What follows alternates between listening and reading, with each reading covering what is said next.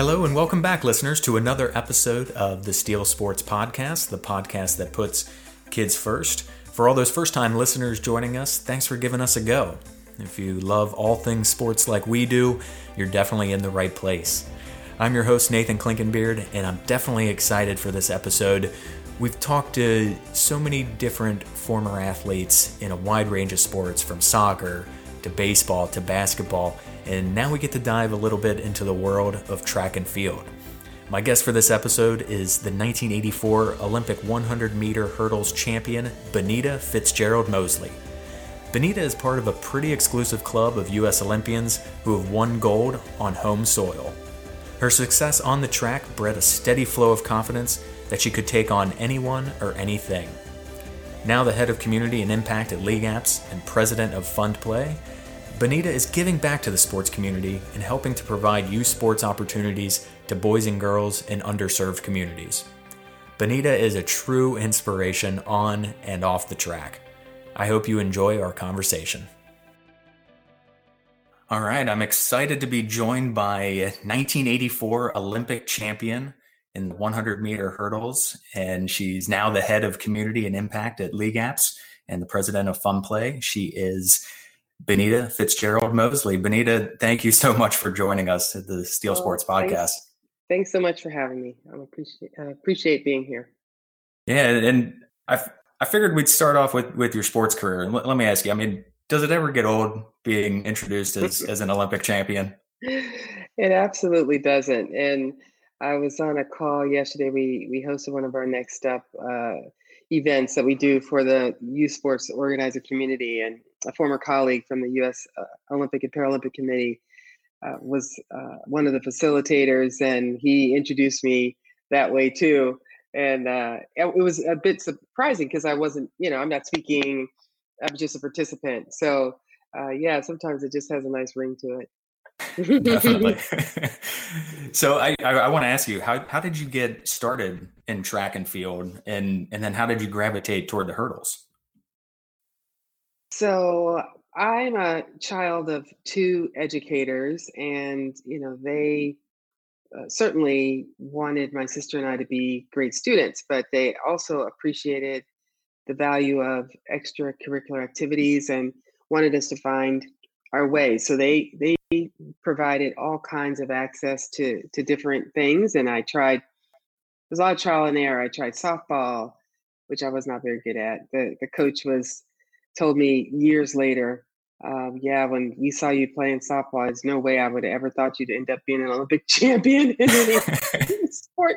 I was kind of that bad. Gymnastics didn't work out all that well, although I loved it. Majorettes, I tried violin, piano, which I was pretty good at, but not great. But finally in middle school, I was on a gymnastics team. I was in the band playing flute and piccolo. Ended up first chair band by the time I was in 8th grade. So I finally found my niche there. And Coach Washington, who was my gymnastics coach in middle school, she was kind enough to put me on the team. I don't think I could really do half decent was it uneven parallel bars. And she said, Benita, you should come out for the track team. And this was 7th grade. So I'd already gone through 6th grade without running. And she said, I see you beat all the boys in PE class. So you should come out. And I never looked back. I mean, I won every race I competed in middle school, started running the hurdles in middle school as well. And we had cinder tracks back then in middle school. And I used to see girls fall all the time. And I was like, I'm not picking cinders out of my knees. So I'm going to stay upright. And so that's how I started. I'm very thankful to Coach Washington because she saw that I didn't have any talent in gymnastics whatsoever, and kind of redirected me a bit. So before we get to 1984 and you were an All-American at Tennessee, you had qualified for the Olympics, the 1980 Olympics that were boycotted by the U.S. and was supposed to be in the Soviet Union. So how did missing that opportunity really motivate you to get back in 1984?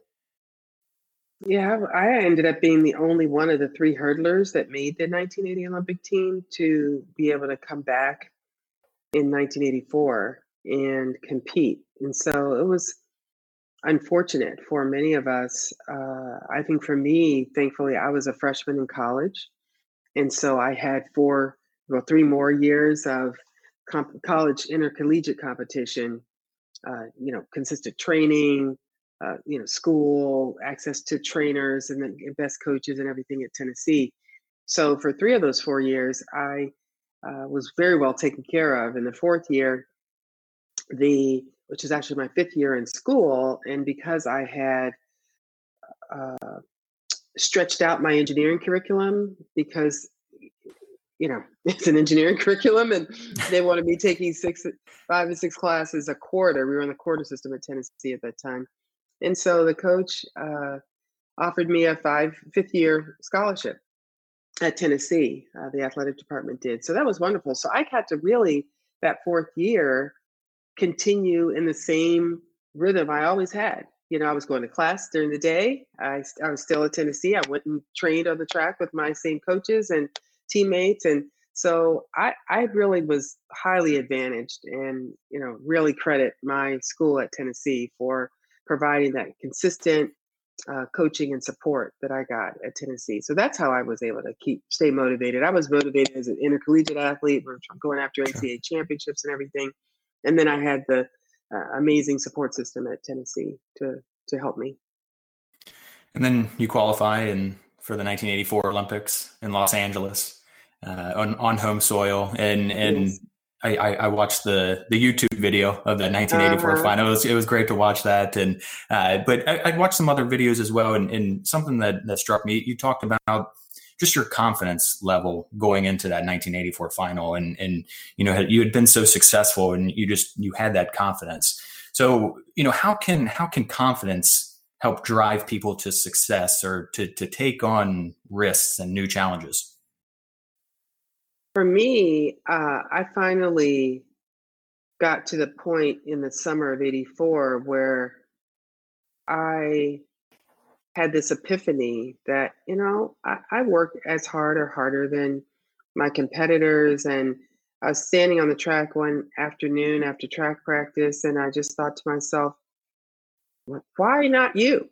Why not you to win the gold medal? Like, I always would think of, it's going to be this person or that person, or I hope to make the final, or gosh, it'd be great to get in the top 3. No, why top 3? Why not on the top of the podium? And it was really the first time I'd had that kind of thought about me personally. And I brought that with me to the games. And in other words, I just wasn't going to settle for less than the gold medal. Now, anything could happen in a 12-second hurdle race, but I walked into that race and got into the blocks thinking I'm the Olympic champion.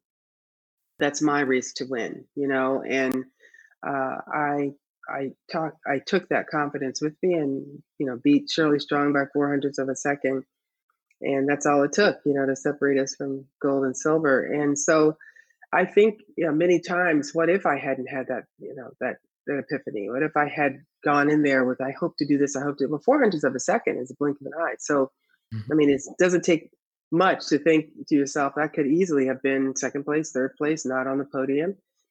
And so now throughout my life, I just take that confidence that I brought into that race to say, I can run, and win on the world's biggest stage in front of almost 100,000 people and millions around the world. If I can do that, I can muster up the courage and whatever resources I need in order to win wherever I am. And so I just take that intestinal fortitude with me wherever I go, and that confidence.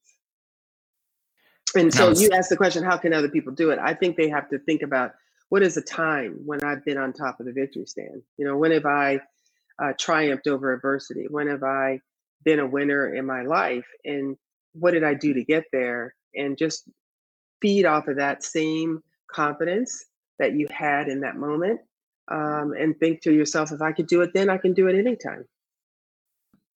And I was thinking about confidence and success and tying them together. And I was thinking, is it one of the chicken or the egg paradoxes? Can you have confidence before success?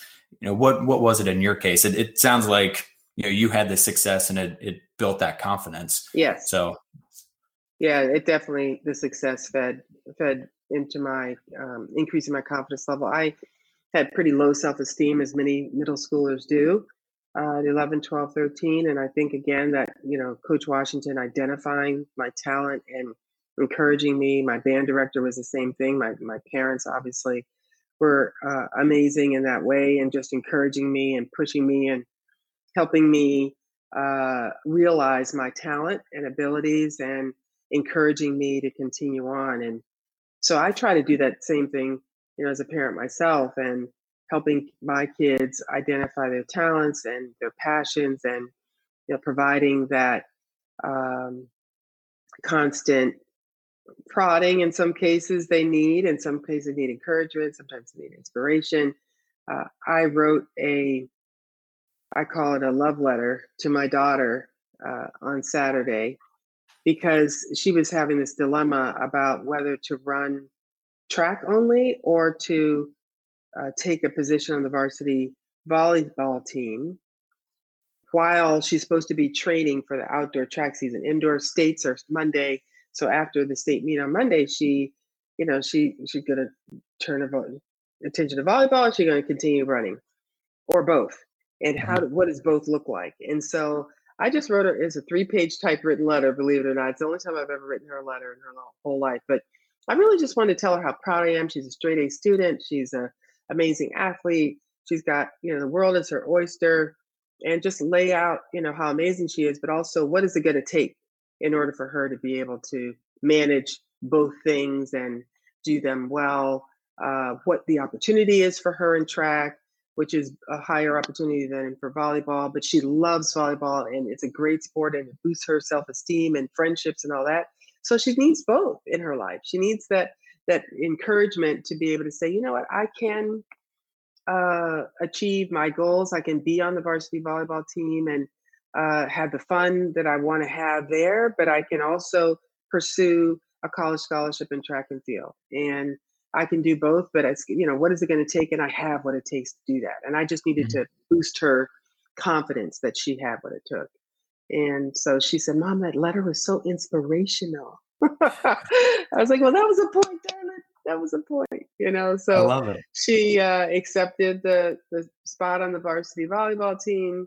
This is a team that has several D1 prospects, one going to Stanford, Pepperdine, Oregon, and several others that have offers. And so to be ride the bench on this team is pretty amazing. And then we talked to the track coach, and he was like, hey, we'll work it out. This is what we're going to do. So she just felt so much better going into this week and going into the season, that she can accomplish her goals on both sides.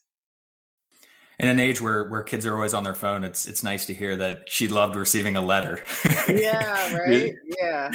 That's great. Yeah, I thought about it, but it's like this. You can't make a text that long.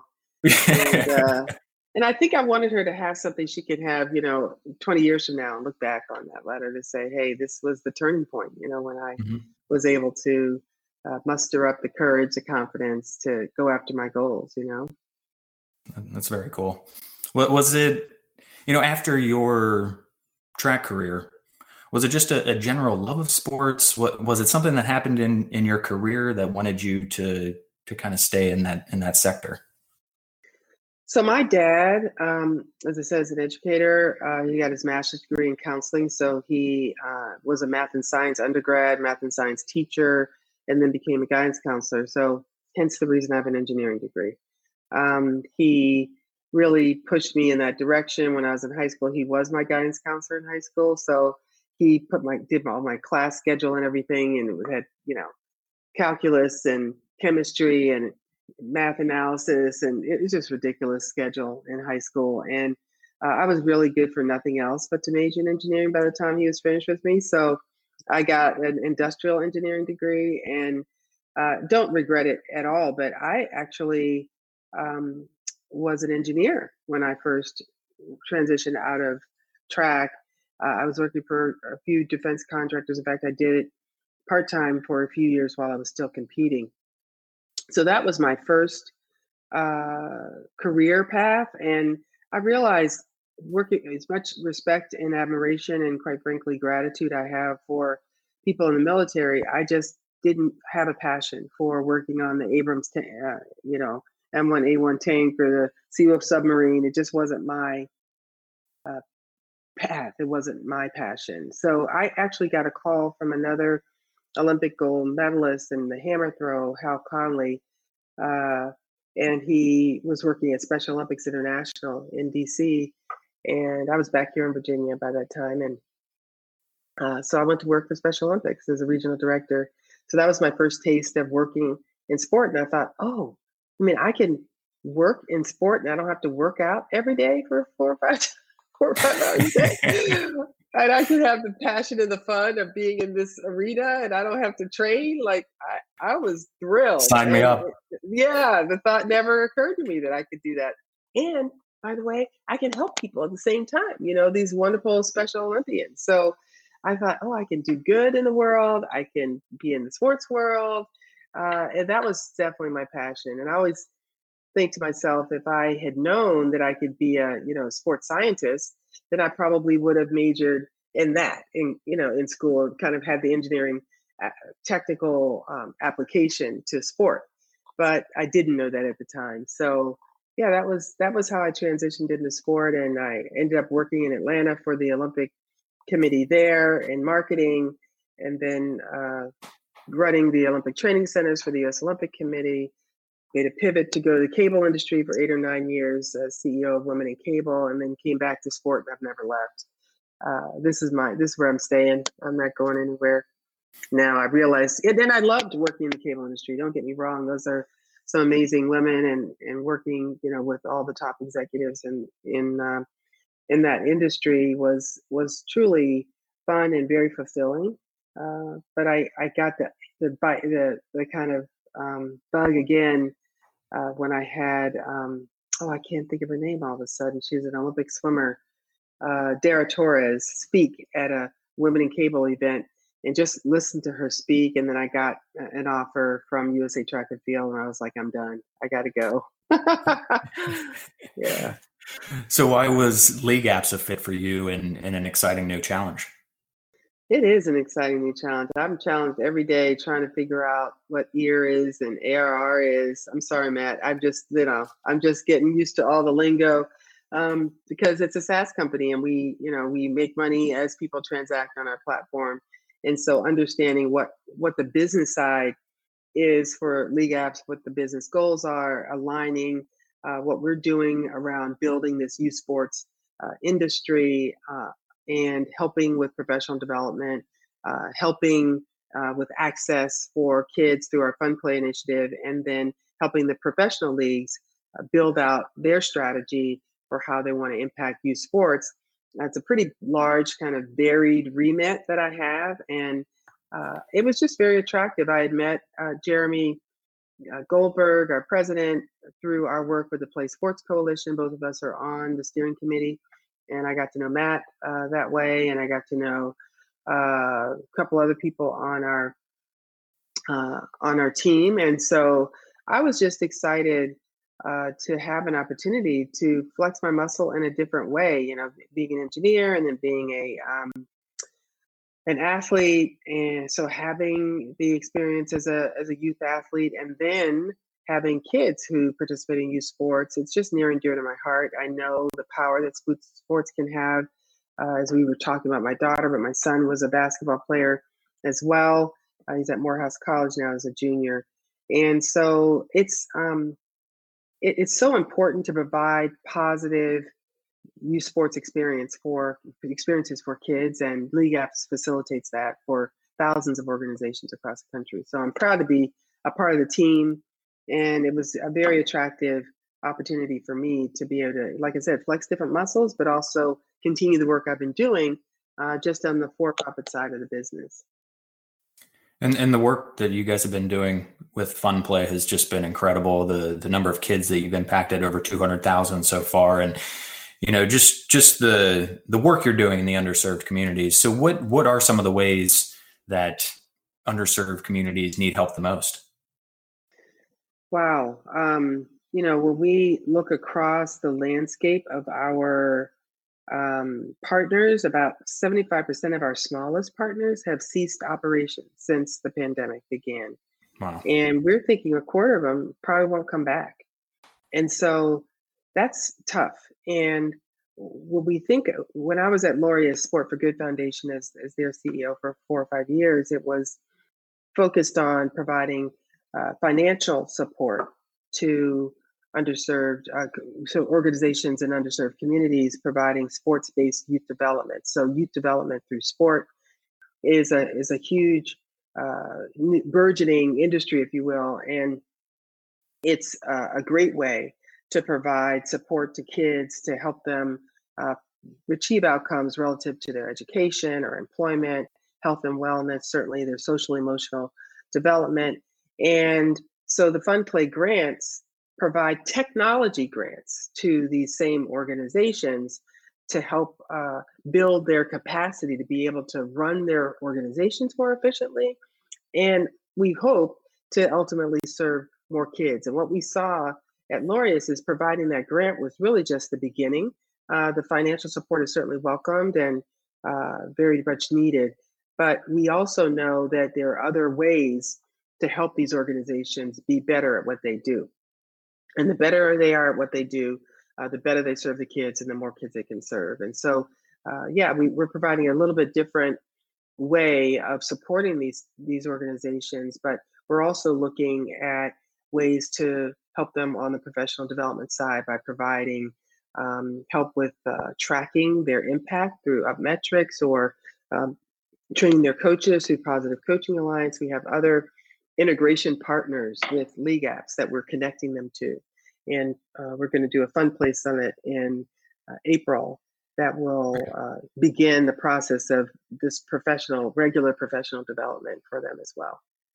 Very good. And I was going to ask you about the pandemic, and I mean, it's staggering to know, of course, how many kids it's affected, but how many groups are going to be able to come back, how many organizations are going to be able to come back out of this. So how can we be most effective to get kids back and playing sports as we start to open back up? Yeah, what I didn't say about my daughter is 9 months ago, sometime mid to late summer, she announced to me she wasn't going to play sports anymore. And so she's like, Mom, I'm not going to play. Nothing? No. You're not going to play volleyball. Club volleyball? No. School volleyball? No. Run track? No. I was just like, what in the world is happening? And it's funny. I remember talking to parents in the spring when everything shut down and all of us were crazed. I mean, Maya was then running track and club volleyball, and it was back and forth every weekend. It was some new place and a different tournament, trying to juggle. She wasn't driving yet, getting her to practices and whatever. It's a nightmare trying to do all that. But then when it all stopped, all the parents are like, whoa, gosh, I miss, can I go to a baseball game this weekend? Where's the soccer tournament? I can't, you won't believe how many parents we were just commiserating about what we were missing in our lives. Forget the kids, we just enjoyed, the trips and sitting on the sideline and everything else. So we as parents, our kids have gone through an emotional roller coaster. A lot of kids, there's 30% of kids that have dropped out of sports and won't be coming back. She's one of the lucky ones that found her motivation again. And so I think that the organizations that these kids had been affiliated with really need to do a good job of reaching back out to these kids and finding a way that may not always be at the same level that they were at. Maya decided, in order for me to focus on track more, I can't play club volleyball. I can't be traveling all around. I can't compete, which was a track meet so I'm going to be a practice player on my volleyball team. She made that decision. That was her first kind of toe back in the water into sport. She realized she was a little burned out. And so I think some of these kids got a little burned out and they got a little taste of what it's like to not be running themselves ragged. And so I believe that having alternatives to, it's not just the club sport, it's not just the rec sport. What can we do in between, intramural kind of wise, where it's competitive? Kind of like when kids go to college and they could be a D1 athlete, or they can play club soccer and, feel like they're competing against other schools and having that competitive juices flowing, but they don't have the pressure of being a D1 athlete. And I feel like our industry needs to find more opportunities like that, where it's just not this high pressure situation, but the kids get to, dip their toe back in the water to participate. And you talked about the power of sports as well. And maybe it's something that you've seen in your experiences, but how can the power of sports, how can that strengthen our communities? Wow. Like I said, I have been seeing and began seeing when I was at Laureus, the power that sport has to transform communities. And so we decided to double down on that thought by creating Sport for Good Cities in New Orleans, Atlanta, Chicago, and New York. They're all thriving. And what we found is that there are baseball organizations all over Atlanta.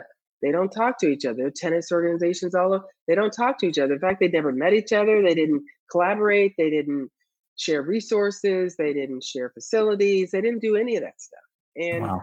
by just introducing the organizations to each other, forget any kind of programming or funding or anything else, the simple act of introducing and creating a coalition of sports-based youth development organizations in these cities increased the power that they had in their own organizations and increase the number of kids. So in New Orleans, we started, and they had 10,000 kids participating among the 6 grantees that we had in New Orleans. And just 2 years later, they were serving 50,000 kids. So they went 6 organizations from 10,000 kids to 50,000 kids in just 2 years because of the collaboration, the sharing of best practices, obviously some additional funding that they got. But we realized that community building is really important. And so we've done some work at League Apps with the Play Sports Coalition.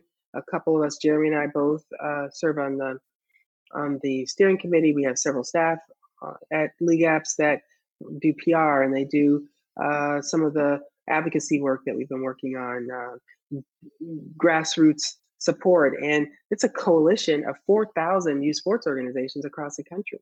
And so there's power in numbers, there's power in collaboration, there's power in coalition building.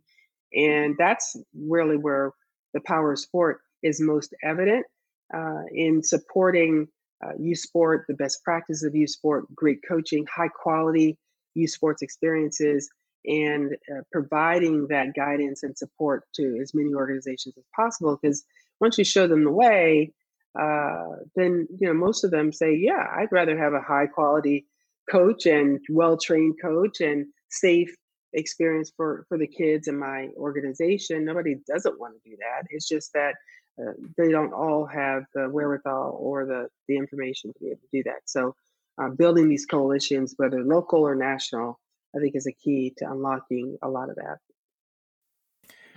You're continuing to work with coaches through League Apps. Obviously, coaches are the backbone of what we do here at Steel Sports. So how do coaches play such an important role in the development of today's youth? They're mentors for sure. And these kids watch everything these coaches do and what they do, how they're treated, whether they're treated equitably or not, whether the coach is all about winning and not about lessons, and helping develop the talent in these kids and investing in them personally. These kids know which coaches are in it for the right reasons and which ones aren't. And my son, for sure, had his share of coaches that weren't in it for the right reasons. They didn't appreciate, either in the high school or on the club side, the impact they were having on these kids and their mental and emotional well-being. And what I think that coaches first and foremost have to have is that, and the X's and O's of the game. I won't say who cares whether they win or lose, but it's almost irrelevant because most of these kids, I think it's just 6% of all high school athletes play at any level of college sports. 6%. And so That's D1, D2, D3, community college, 6%.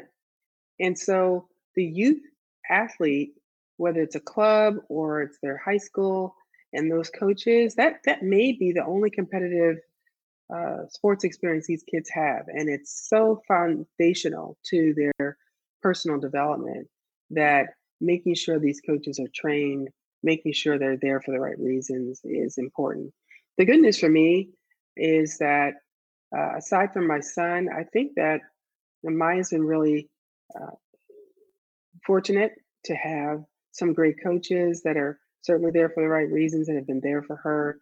I personally had a slew of amazing coaches throughout my whole track career.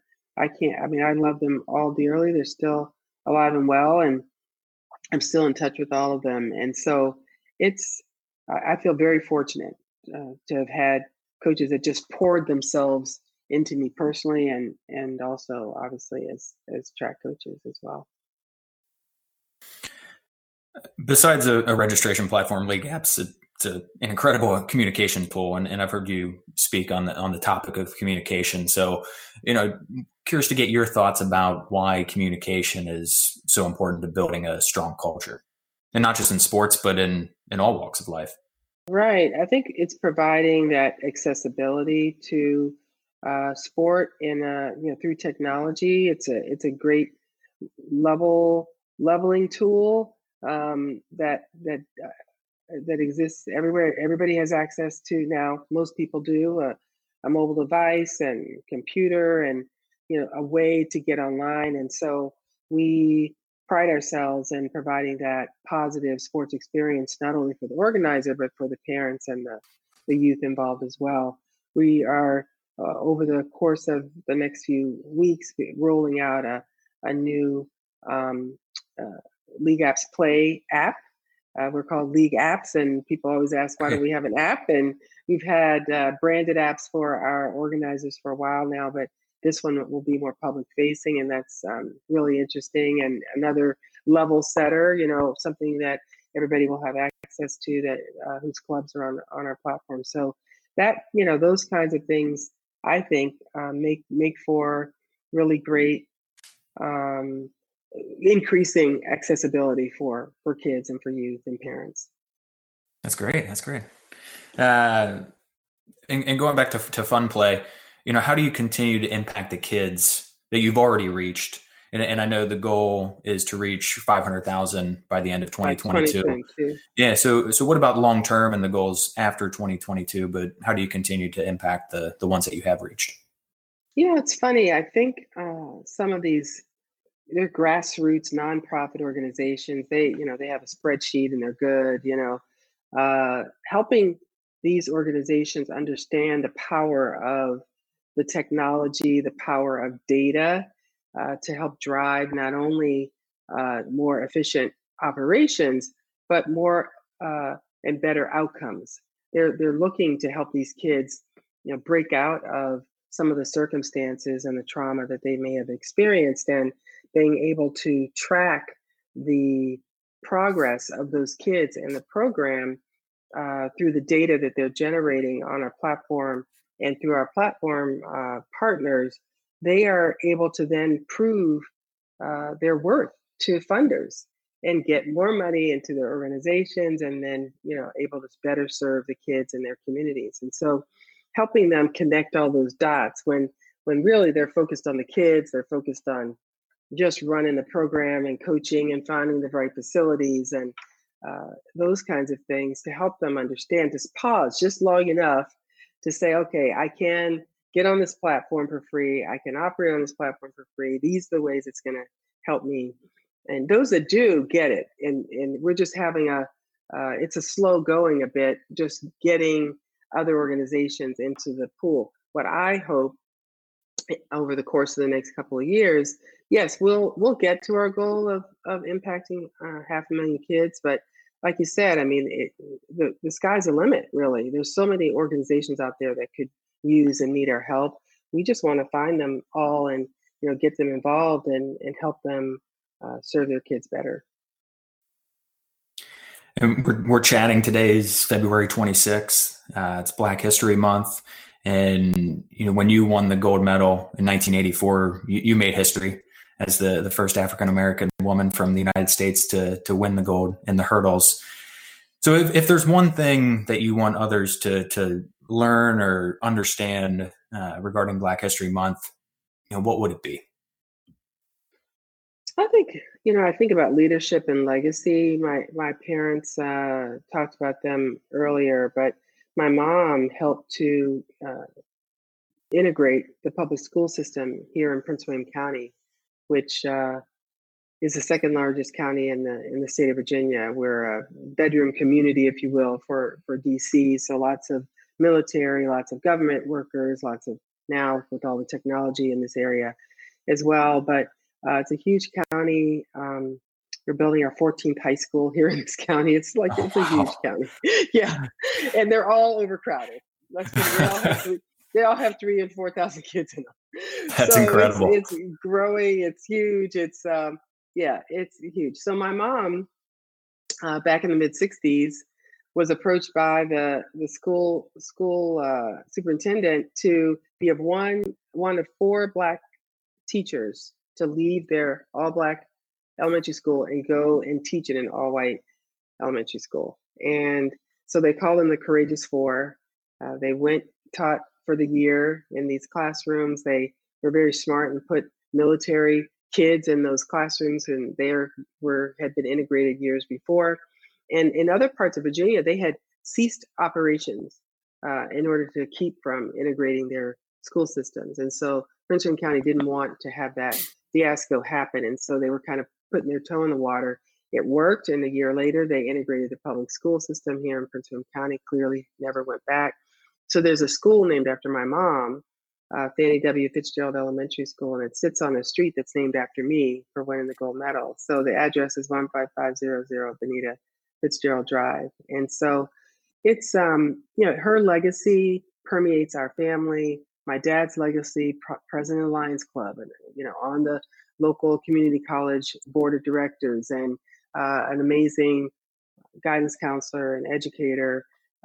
And so they instilled in us, the idea, you don't just get stuff, you got to give back. And so giving back through Fund Play, giving back through the Play Sports Coalition, the Women's Sports Foundation, U.S. Olympic Committee, however I've been able to work in and support nonprofit organizations throughout my career, I look at my gold medal as the gift that keeps on giving. And so I want my legacy to be that I was able to help people win gold medals in their own lives, and do that in ways large and small. So to me, that is the point. Use your gifts, use your leadership to leave a legacy of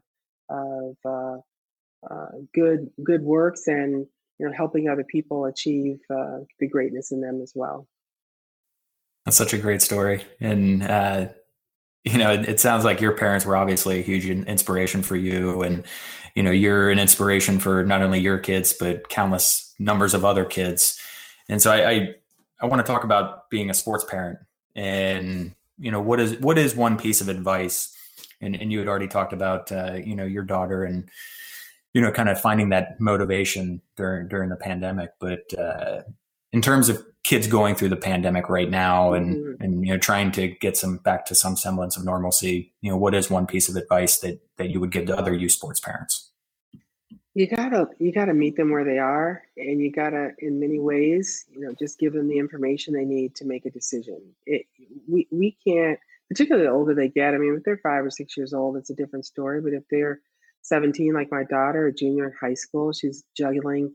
We're studying for the SAT. She's going to have AP exams in a couple months. It's a lot on these kids, and the pandemic, this ongoing drip, drip, drip of pressure and anxiety that we all carry around with us relative to the pandemic is real. And so pushing them too hard is just going to make them back up. And if you just sit there and leave them to their own devices, most likely they probably aren't going to do much. So you got to find that happy medium of providing the information that they need, the encouragement they need, and tell them, that you love them regardless of what decision they make, but that you the decision is theirs and theirs alone.